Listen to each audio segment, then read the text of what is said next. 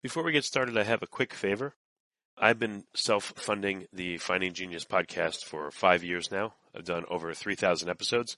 And as you can see on YouTube, we're up over 1 million views on the channel, which is fantastic. The next thing I really want to push on is to get up to 10,000 subscribers. Because once we do, we'll be able to put a donate button and we'll be able to solicit donations to help keep the podcast running and to also get the Finding Genius Foundation moving along. We have a big project studying anxiety, depression, and PTSD, and working on a product to help people overcome these problems because I've seen them explode recently after the last 2 years of the whole virus situation.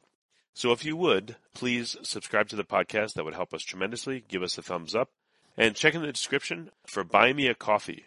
It's about $5. If you could buy me a coffee, I'd really appreciate it. It would help keep the channel going, and I love coffee. Thank you.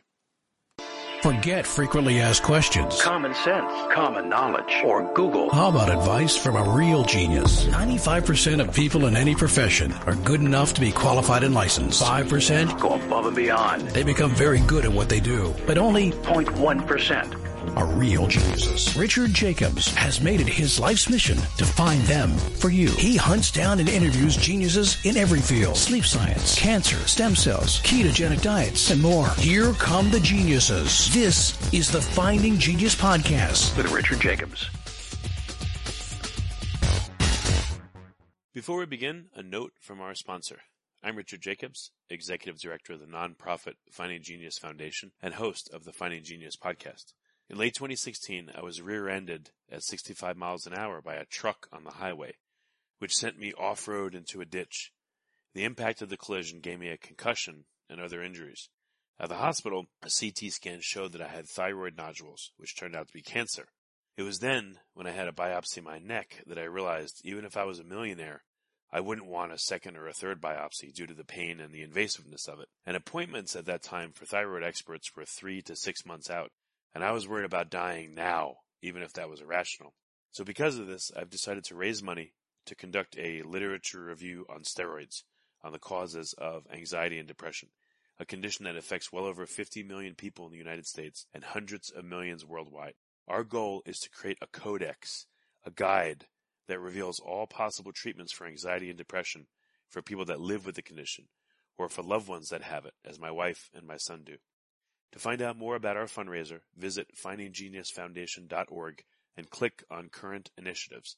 And now, to our guest. Hello, this is Richard Jacobs with the Finding Genius podcast, now part of the Finding Genius Foundation. I have Charles Dowding. He's the author of a book called No Dig, Nurture Your Soil to Grow Better Veg with Less Effort. So we're going to talk about his book, and composting, and planting vegetables. And Charles has a pretty popular YouTube channel that we'll get into as well. So, Charles, thanks for coming. It's a pleasure, Rich. I'm looking forward to a chat. Yeah, tell me a bit about your background. How did you get interested in growing vegetables and composting? I was way back when I was at university, actually, and I became a vegetarian after reading a book about that, cruelty to animals, actually. I grew up on a farm, so I've seen all sides of that. And, yeah, it just felt right to me to live off food directly from the land, and that made me want to grow it. And then I got interested in health, and that led me to being an organic grower, which then led me to look into the soil. And I realized that soil was being really badly treated, and people weren't really questioning that aspect of it at all. So that's how I stumbled really on what I'm doing now, and that was 40 years ago. And it's been quite a journey of doing it without always knowing what I'm doing, but I'm getting clearer all the time. Wow, so you've been growing your own vegetables and doing this farming on your own for 40 years? Yeah, I became a market grower at the age of 22, and I've just stuck at it. So what kinds of interesting things have you worked on during the years? You know, what super interesting learnings that have jumped out at you? I know it's a very vague question, but what would you like to start with in terms of what you want to communicate to people that are interested in growing their own food? Well, something that grabbed me really early on was that link between soil health and people health, something that wasn't being much discussed in the 1980s, although it had been earlier on. Ironically, it's funny how things come around. You know, that old saying, there's nothing new under the sun. is because things get forgotten and they get rediscovered. And hopefully each time you rediscover, you learn a bit more about it. And recently there's been a strong renaissance of interest in soil, and particularly in the biology of soil. And that's what people were looking at way back in the 1930s and 40s. And they were interested in soil fungi. And there was this guy, Albert Howard in India, who was making amazing compost. And he realized that compost was not about the chemical nutrients it contained, the so-called plant food, but it was about the soil stimulation it could give through the fungal quality. And that made sense to me. And then I came across books written in the 1980s by scientists, which I'd say with an inverted comma, who said that there's no link between growing vegetables and the life in the soil, that vegetables do not use soil biology. And, so that was there in black and white in the book. And that really discouraged me, actually. But I thought, I can't be right. Maybe I just forgot about it a bit. And I just got on with what I'm doing. And it's only quite recently that, my original thoughts have had a bit of backup, and I've been encouraged to look into it much, much more with help from, there's now amazing research going on. People like Elaine Ingham, I often mention her, she's a great soil microbiologist in Oregon, and so on. And so there's now a network of people doing this. And the other big difference now is that we have the internet, and like us this evening, this is such a great way to share knowledge. And previously that wasn't there, and so knowledge could be filtered. And I've become a bit like what some people would call a conspiracy theorist, but it's not that at all. It's about actually just embracing new knowledge, and there's a strong interest in the establishment to block it, to put it bluntly. And magazine editors, newspaper editors controlled by big media corporations, they only allow a certain amount of this stuff to come out. They don't want to rock the boat too much. So with the internet, you can go the whole hog and discuss things and show people things. Well, you couldn't until recently anyway. And I've really enjoyed connecting with a lot of people all over the world through the internet, YouTube, Instagram, and so on, and being able to, build what you might call a movement even, about No Dig, which is a very simple thing. It's about just leaving the soil alone, allowing nature to do what it knows best and grow a super healthy food. And the benefits are cumulative, and even that health, I'm not only talking about nutrition in terms of the old-fashioned definition of protein, carbohydrate, and fat, which is such a narrow way of looking at it, but the biology as well. And that's what links to No Dig again, because you're really encouraging the biology of the soil, the microbes, and now even scientists, nutritionists are realizing, hang on a minute, we've forgotten that bit. What's going on? Question here. You talk about No Dig. What does that look like? Let's say, okay, I'm going to do a garden at my house. I'm supposed to poke holes and put the seeds in, let's say an inch or two, right? Or what does No Dig mean versus the previous method? It means exactly what it says on the tin. So you disturb your soil. Well, actually, to be precise, you disturb your soil, dig it, or whatever it might be, as little as possible. Sometimes you need to, say, dig a hole to plant a tree. I'm quite often asked that on YouTube, so, hey, with No Dig, how do you plant a tree? Actually, I put up a little video about how to plant a potato with No Dig. And what I do is I put a trowel in the soil and just pull it towards me and drop the seed potato in this kind of slit I've made. And it turns out in your language in the States, what we call a trowel, which is just a small hand tool, is called a shovel. I think it is anyway. So people will say, hey, he's talking about No Dig and he's holding a shovel and he's digging the soil. But, that's what I mean. It's like sometimes you've got to disturb the soil a bit, but essentially with No Dig, you're, just leaving it alone. And that allows the existing soil network, which you can't see, to do its work. And then the second part, so the first part is doing as little as possible. And the second part is doing a lot to feed the soil life, which is there all the time. And it feeds on both soil organic matter, which for our climate here, which is quite damp, I recommend to be compost. In dry climates, it might be hay or straw, less decomposed material, or wood chips, another possibility, but only in small amounts. So you're putting that on top, and the soil life is kind of geared up for the food to arrive on the surface. That's how it works in nature. So they come up to the surface and feed on it, things like worms, centipedes, spiders, goodness knows what else that lives in the soil. And then that builds up a whole life in the soil, which helps to feed the plants through the networks of fungi, for example, a mycorrhizal network that's already there. And if you ever dig or till the soil, you're going to break all that possibility of all this working for you and with you. So, in the U.S. here, I think they call it no-till. Yes, exactly. So I guess it's So your method is, yes, disturb the soil and plant, but as little as possible versus people that dig a big old hole and put mix the dirt themselves. Before we continue, I've been personally funding the Finding Genius podcast for 4.5 years now, which has led to 2,700 plus interviews of clinicians, researchers, scientists, CEOs, and other amazing people who are working to advance science and improve our lives and our world. Even though this podcast gets 100,000 plus downloads a month, we need your help to reach hundreds of thousands more worldwide. Please visit findinggeniuspodcast.com and click on Support Us. We have 3 levels of membership from $10 to $49 a month, including perks such as the ability to see ahead in our interview calendar and ask questions of upcoming guests, transcripts of podcasts you're interested in, the ability to request specific topics or guests, and more. Visit findinggeniuspodcast.com and click Support Us today. Now back to the show. You got it. I mean, it's really simple. It's just sometimes words can be confusing, and so that's why one ends up using quite a few words to explain what's really a very simple process. There's one slightly more complicated aspect, though, of no dig, no till, which is how do you get rid of the weeds or whatever's growing in when you arrive at a new plot of ground, say. And for that, there is a bit of a procedure, and you can either use a big sheet of black plastic, for example, or for smaller areas, I'd recommend using cardboard on top of the weeds. Then you put some compost or well-decomposed organic matter of any kind on top of the cardboard, and you can plant into that straight away. You haven't got to wait for anything to happen, even while the weeds are dying in the darkness underneath. So it's just little bits of knowledge like that really help the process to go smoothly. Wait, so what would it look like? So I have cool. An area I want to plant that's covered in weeds. I put down plastic everywhere except where I want to plant, or how do I literally do it? Right. So if it's covered in weeds, just to be clear, that's a really good sign. That shows if they're growing strongly, you've got nice fertility there, you've got a good structure in your soil.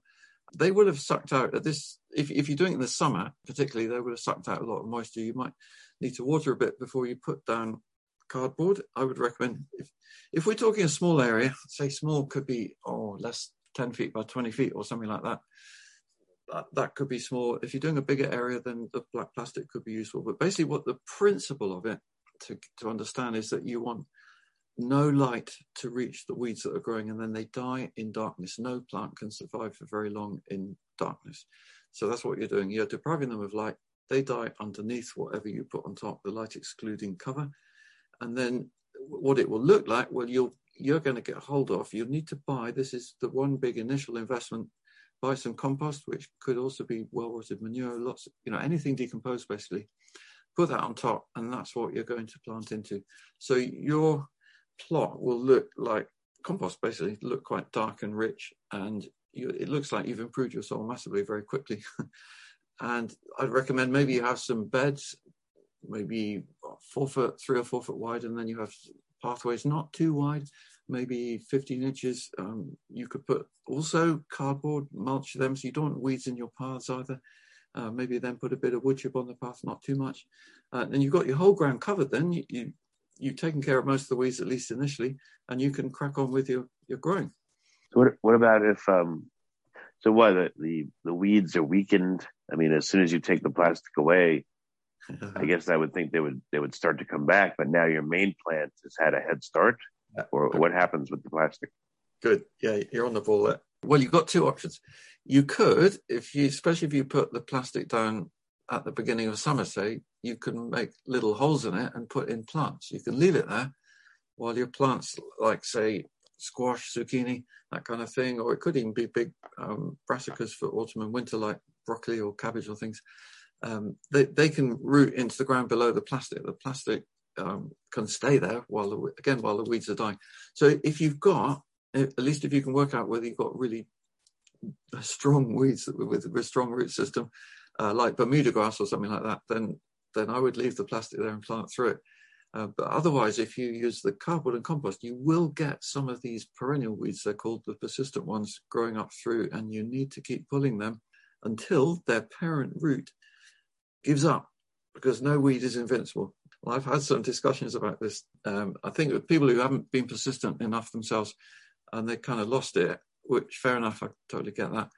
But if you can manage to keep on it, I've also had nice feedback from people who've got rid of Bermuda grass, for example, using this method, and they've been quite surprised themselves. But it is possible, but you've got to keep at it in that first year or so, first summer. If you like this podcast, please click the link in the description to subscribe and review us on iTunes.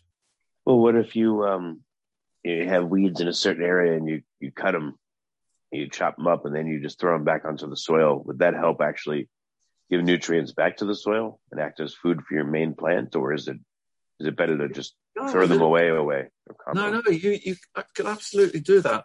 Just especially in dry climates. Here we're always a bit careful. I'm in the UK. It's quite damp often, and that rotting matter on top of the soil can encourage slugs to come along, and if you get too high a population of them, they can eat your plants. But in drier climates, that's a very good plan. But again, I would wet all the material before you put your plastic or cardboard on, to make sure it's moist underneath, and then you're starting from a good place, and your living organisms can get busy. I've heard that it's a good idea to plant cover crops sometimes, cover plants, especially nitrogen fixers near your plant that you're growing. Would that work, or is it better to just cover them and get rid of them? That's a really interesting question, because for me, cover crops are more a feature of no-till farming, as I would call it, which is scaling up into growing what in the UK we call field crops, such as wheat and barley and maize, corn and potatoes even, where you have large areas of ground and you're cropping with machines, and all the calculations change compared to when you are what I would call gardening. That's what I'm doing. That's intensive cropping for growing vegetables. Just to give you the background to that, I'm cropping only 1/3 of an acre. I'm selling a lot of vegetables from that, and I'm double cropping most of my beds, which means that we plant up in March, in early spring. A lot of harvests happen in May, June, and July, and we immediately clear those beds and replant. And there's no time for cover crops. There's no space. We're putting vegetables in really close. So it's not really relevant. And yet that's causing confusion, because it's been a bit of a one-size-fits-all discussion from what I've seen. And when we talk generally about cover crops, it's a great principle. Having something leaves over the ground, roots in the ground, during all the growing season, I don't see much value in it during the winter, when most soil and soil microbes are dormant. So basically my cover crops, if you like, are vegetables. That's how I look at it. I want food from my land. I don't want, plants that are not going to be edible. And then you'd have the cost of seeding, and you'd have the cost of working out how to clear them before you can resow and replant. So it's a great principle and suitable more for larger fields. Oh, so you haven't seen any weeds that are complementary to what you want to grow? They're only detrimental? Yeah, pretty much. I mean, there's just one or two exceptions. Like, for example, if we've got a bit of ground that comes empty without any vegetables on it anymore, because we take a last harvest, say, in October to early November, which for us is just on the cusp before we go into winter, we can sow or transplant broad beans, what I think you call fava beans, and they grow slowly over the winter. They're one of the few plants that do. And we can even harvest the bean tops. They're nice to eat, and they do fix the nitrogen, and then we cut them at ground level in, say, April, May, before we replant late plantings in the spring normally. That's just one example, but mostly it doesn't really fit into the system of what I'm doing.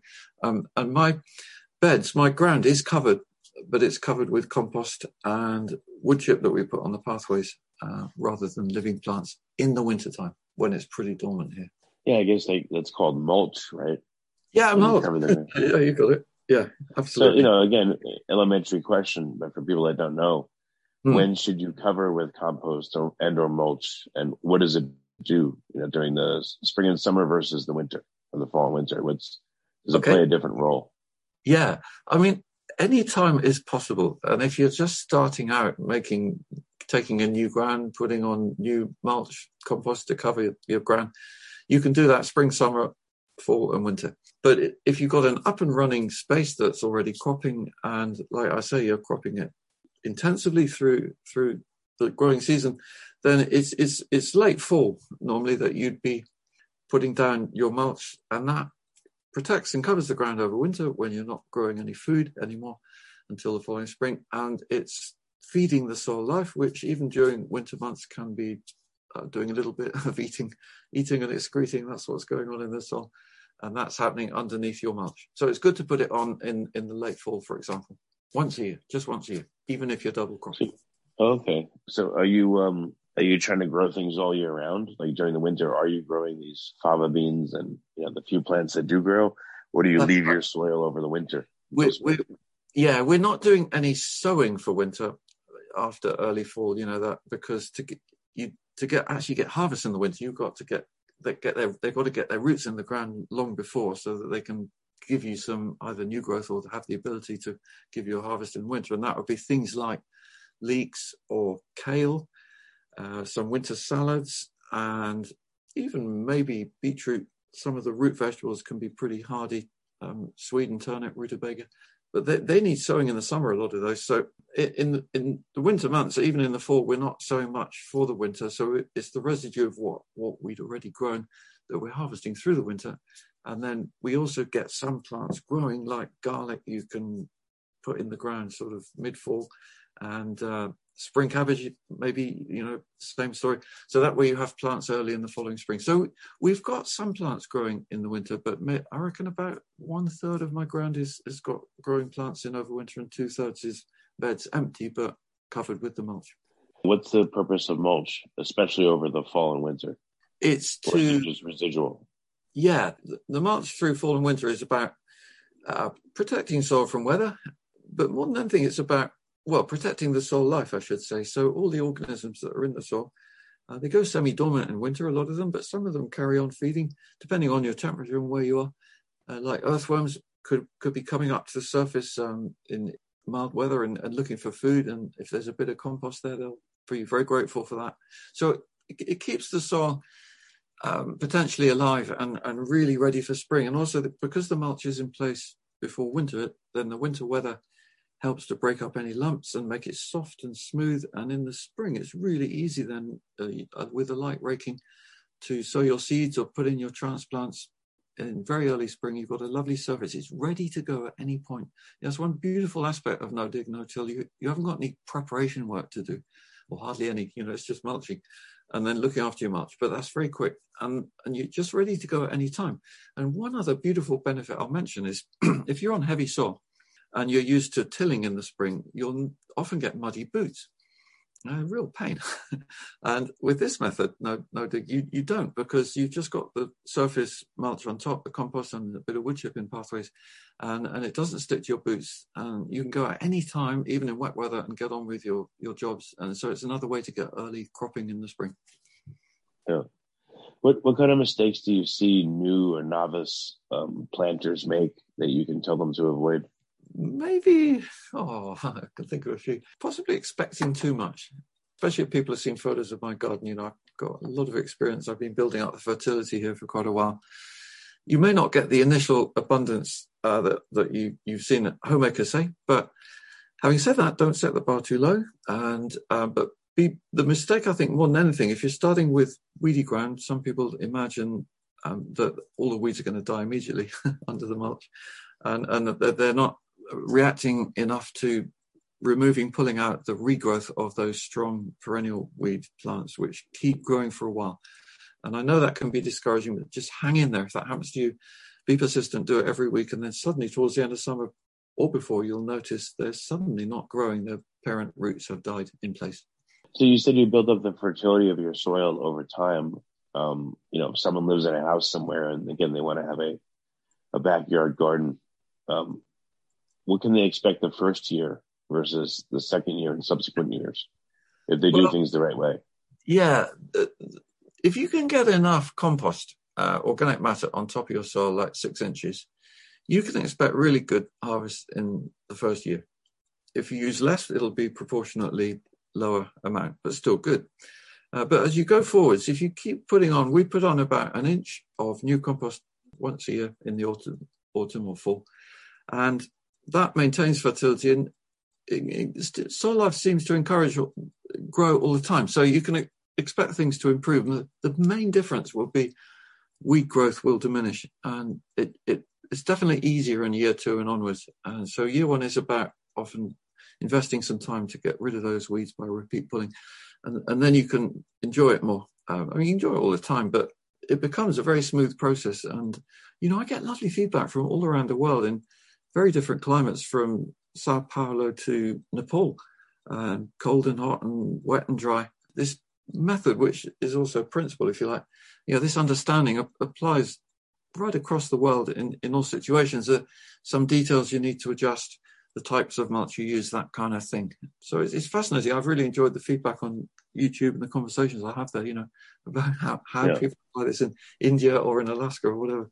How much land or how many plants are needed to feed, let's say, one person, at least the vegetable part of their diet, or, if you're a vegetarian, I guess the whole part. But do you have any calculations, like ballpark ones?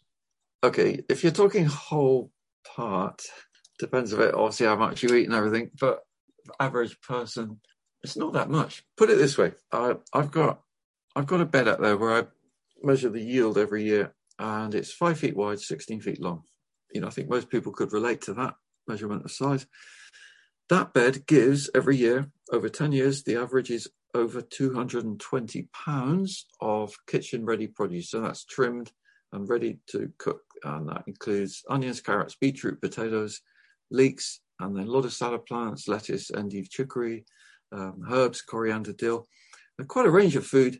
And that's cropping from April to December, and then some of that could be stored, like potatoes. I warmly recommend potatoes as a staple crop, because I'm finding here you can sow them in April. You don't need to put them in the ground too early.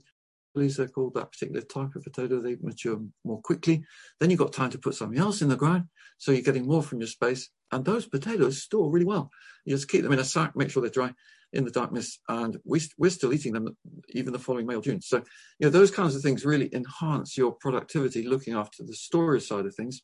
I think it's up to anyone really to work it from there. But if you took it that, I reckon 6 or 8 of the beds that I quoted, so that would be 40 feet by, we'll say 40 feet by 20 feet. Probably doesn't sound a huge area, and it's not huge actually, but it's all about looking after a smaller piece of ground and cropping it really intensively, not leaving the ground empty at any time. Go back to this thing we were saying about cover crops. It's the same principle.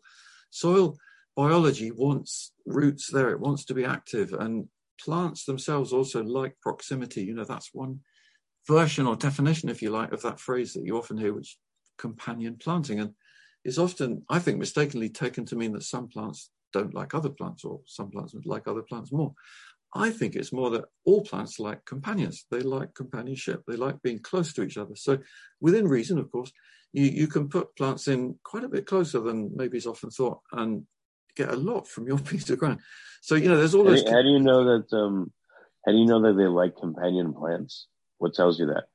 Yeah, well, I've tried a lot of the classical versions of companion planting, like carrots, like onions, that kind of thing. And I've not noticed that it makes a huge difference. And I've also tried a lot of the classical no-nos, like everyone seems to think that bulb flannel, Florence fennel doesn't like other plants. And I'm often using it as an intercrop or interplant with other vegetables very close. It works really well. So I'm just packing in plants as close as possible and finding that it works. Is that what you meant? Sorry, I wasn't too sure. Yeah, well, so it allows you to plant the plants closer, but is there a benefit from having, a whole bunch of the same plant in the same area? So are you creating like little monocultures, or are you intermingling? And again, what's the purpose? Like, if a plant has a bunch of other plants right near it, what does that do for it? Well, I'll tell you one benefit of having some plants together, not a huge amount, but enough. Say you're growing cabbages. Cabbages are very prone to butterflies laying on their eggs, and then you've got the worms or caterpillars eating them. And so, especially in the summer with cabbages and kale and broccoli, when I put those plants in the ground, I cover them with something to keep the insects out for at least 6 weeks. And that's a lot easier if you've got all your cabbages or all your broccoli, whatever it is, all in one bed together. So that's an example where you don't want to have maybe too much diversity. But there's other times where towards the end of summer, and you're looking for, you've got things you want to plant, you've got no more space, and you can put plants in with other plants. Then that is kind of polycropping, it's called, or whatever. And that way, it's good to mix up. And what I've noticed is the mixing thing, I'm sure that the plants do like that within reason, because they seem to benefit. Each root maybe has something to say to other roots and helps it along a bit. And you've got what are called nurse plants, which is you put a little seedling in next to a plant that's maybe going to finish quite soon in a month. Like I put my fennel near to the cucumbers in August. Cucumbers will finish in September, but they almost seem to help the fennel to get established. It's that kind of thing. I don't know for sure, but it just looks like that, and it's lovely. It's a lovely way of working with nature in gardening. You can be creative like that. I'd urge any of your listeners to try a few things that, base it on what you want to grow and when you want to grow it, and just try it. Okay. And then just a couple words about composting. What's what's like a good and easy way to create your own compost? Okay. I would say don't worry too much about what you may read of. It can be made to sound really complicated. It's actually very simple. A compost heap doesn't have to get hot to be successful. It will just take longer. If you do get heat, that will come from adding a lot of material in a fairly short space of time and providing roughly at least half of that material is fairly fresh green matter, which could be fresh leaves. It could even be fresh horse manure. Actually, it could even be ground coffee. Things that have quite a bit of nitrogen. It could even be your poo, to be honest. There's loads of stuff out there which will kind of activate and get your compost heap going faster. But if you haven't got a lot of that, then you'll just get a slower result and it will still be good. It just take longer. So you're basically assembling a decent balance of what's called green and brown materials. Brown would be woody prunings, that kind of thing, paper, cardboard, stuff that comes from trees originally. Soil as well is a brown. So in the summer months, if you're hearing this in the summer, I'd encourage you to get out there and get on with it as much as possible, because you can make great compost very quickly. And scrounge other people's waste. That's another one. If you've got a small backyard in a suburban area, not much space, but there's probably lots of waste areas nearby where you could go and cut some material or gather it, or tree leaves or whatever it might be, and just get as much material as possible together. Cut it in small pieces. That's important. Water it if it's dry, but you don't need to water if it's moist. So there's a bit of practice involved, and have a go. Don't be afraid to try, and you will learn by doing it. Well, what are some ways that compost goes wrong? I've seen somewhere, mold grows in it, or like, how do you know the compost is still on the right track versus no good anymore? Yeah. Well, what does that mean? Goes wrong. I think some of the problem is that people have got overawed by the complications they've heard, the complicated methods they've heard, and it's made them think it's got to be kind of perfect and it's got to all happen in a very particular period of time. And so don't beat yourself up if it looks like it's going slowly. Don't beat yourself up if maybe you think nothing's happening. Maybe more's happening than you think it is. Have a look. So get in there with a fork. A good investment to make is what we call a manure fork. I don't know what it's called in the States, but it's basically a fork with long, thin prongs, slightly curved, and it's much lighter and easier to handle than what's called a digging fork. Put that in and just lift up, have a look. And it might be steaming a bit. Well, that's great. You've got a bit of heat. Or it might be all fibrous and not much going on. Perhaps that's because you should have chopped it smaller. Those kinds of things you'll learn. But if it's left in the heap long enough and it's reasonably moist, it will turn into compost eventually. And it doesn't have to look perfect. That's probably the most important thing to say. I think people set the bar too high. So even if it's looking dark but not totally decomposed, use it, spread it on the ground. That'll do your soil life great. They'll be really grateful for that, and it won't look perfect, but you're on the way. And learn each time how you can make it better. But when should you not use it? When does it look like I screw this up? Too much moisture, or too little air, or whatever it may be, and it's no good. How could you tell? Yeah, no, I wouldn't use those terms, Rich. I would say it's always good, but it's never going to be. Well, not never. It's unlikely to be ever perfect, whatever you define perfect as. Getting it on the ground is often the best answer if it has not turned into something you really like. If it's smelly, like swamp, that can happen if it's too wet. And that's happened to me, that's how I've learned. And I found the best remedy for that is put it on the ground, where the air can then get at it, it sweetens, and then it becomes something that soil life can eat. So that's what I'm saying, just don't expect it to be wonderful necessarily every time, but use it, get it on the ground and then start again. That's probably the best remedy. That you're struggling with old material, it's lost its sort of activation ability. It will do better on the soil. Also, even if like you do something and mold grows in it, just break it up and then put it on the soil, it's okay? Mold is great. I'm glad you mentioned that. Yeah, I think people worry about that one too, because fungi, any kind of molds, those kinds of microbes, they're brilliant. They're all part of soil health. They're ultimately part of our health as well. We want that. We don't want a sterile soil and lifeless conditions. So rejoice with any kind of mushroom toadstool kind of thing that grows in or around your soil or in your compost heaps. That's a fantastic sign of activity, basically.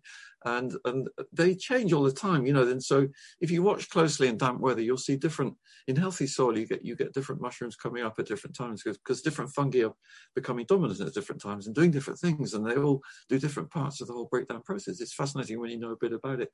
And, that's a whole new thing to explore. Have a go. Well, that's good to know. Huh. What about mycorrhizae? I remember being in a gardening store and they had like this brown liquid that had supposedly tons of fungus in it. You put some on the plants, and it really seemed to help them grow much faster. Okay. How do you encourage that fungal action, the good fungal action that you want in your planting beds? Yeah. Okay, that's good. 2 points there, I say. One is mycorrhizal stuff you might buy is mainly valuable if sterile soil, because if you've got a decent soil with what I would call normal soil life, you don't need products like that. You can save your money. You do better to buy some compost, actually, which would feed your existing mycorrhizal life. Mycorrhizae are native to the area wherever they are, and it's not always possible to buy them. I mean, you were lucky, you were fortunate, great that it worked for you, but I don't think it always does. And so I'd encourage more, you build up your mycorrhizal life through no dig initially, not no till, not disturbing the ground, and then with organic matter on the surface, it will happen.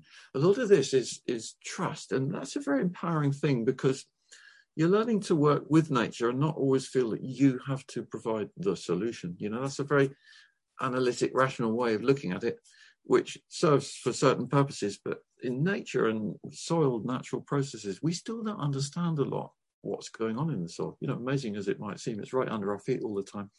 We're not totally cognizant of all those processes. And often the best thing to do is to do less and allow those processes to sort themselves out, which they're very good at doing. And so, don't use too many products, but just make sure you keep them fed and not disturbed. That's the essence of no dig. Okay. Well, very good, Charles. I don't want to, ask you every question under the sun because I know you have a good YouTube channel with a lot of info. So please tell listeners, where can they find you? What's the name of the channel? And do you have a website? Yeah, my channel is simply my name, Charles Dowding. And my website is also my name. It keeps it simple, charlesdowding.co.uk. And yeah, there is tons of information there. Like on the website, we've got pages on how to make compost, on how to deal with weeds, on what to sow when, seeds and varieties, you name it, it's all there. And likewise on the YouTube channel. I hope you'll enjoy it because there's videos that cover, use the search bar, you'll find a lot. Yeah, one last question. There is a lot of talk of food shortages coming and problems. Even if someone's, I don't know, not convinced or ultra lazy, what's the least that they could do to get themselves going somehow? Someone that's like a total beginner or someone that's afraid or, again, they're lazy or what's this? How do you dip your toe in? Well, I think I'm inclined to agree with you. I think that we're in tumultuous times coming up. So be prepared as much as you can. And I think just that thought hopefully would make you not too lazy because we all need to do what we can. And I would urge you to do the things I've described. Get hold of some compost while you still can. Create some beds, make a growing space. Watch out for pests. Check out some of my videos on that, because it's no good growing stuff if the pests are going to eat it. So you've got to get clued up on that. But sow and plant as much as you can, even now, depending when you hear this, but in early summer, you could still be sowing beetroot and carrots and lots of things that can feed you through the winter, for example, and get clued up on all of that and do as much as you can. And you'll enjoy that process. You will also feel healthier. I mean, I haven't said too much about microbes, but that whole thing of soil microbes feeding ultimately your brain, feed your well-being. And when you start to feel better and stronger in your brain, that makes you less lazy, if you like. Then you really start to see connections. You want to get on with it. So yeah, have a go. It makes a lot of sense. Charles, thanks so much for coming. You had a ton of great advice, and I really appreciate you doing this. Thank you. Pleasure. If you like this podcast, please click the link in the description to subscribe and review us on iTunes. You've been listening to the Finding Genius podcast with Richard Jacobs. If you like what you hear, be sure to review and subscribe to the Finding Genius podcast on iTunes or wherever you listen to podcasts. And want to be smarter than everybody else? Become a premium member at findinggeniuspodcast.com. This podcast is for information only. No advice of any kind is being given. Any action you take or don't take as a result of listening is your sole responsibility. Consult professionals when advice is needed.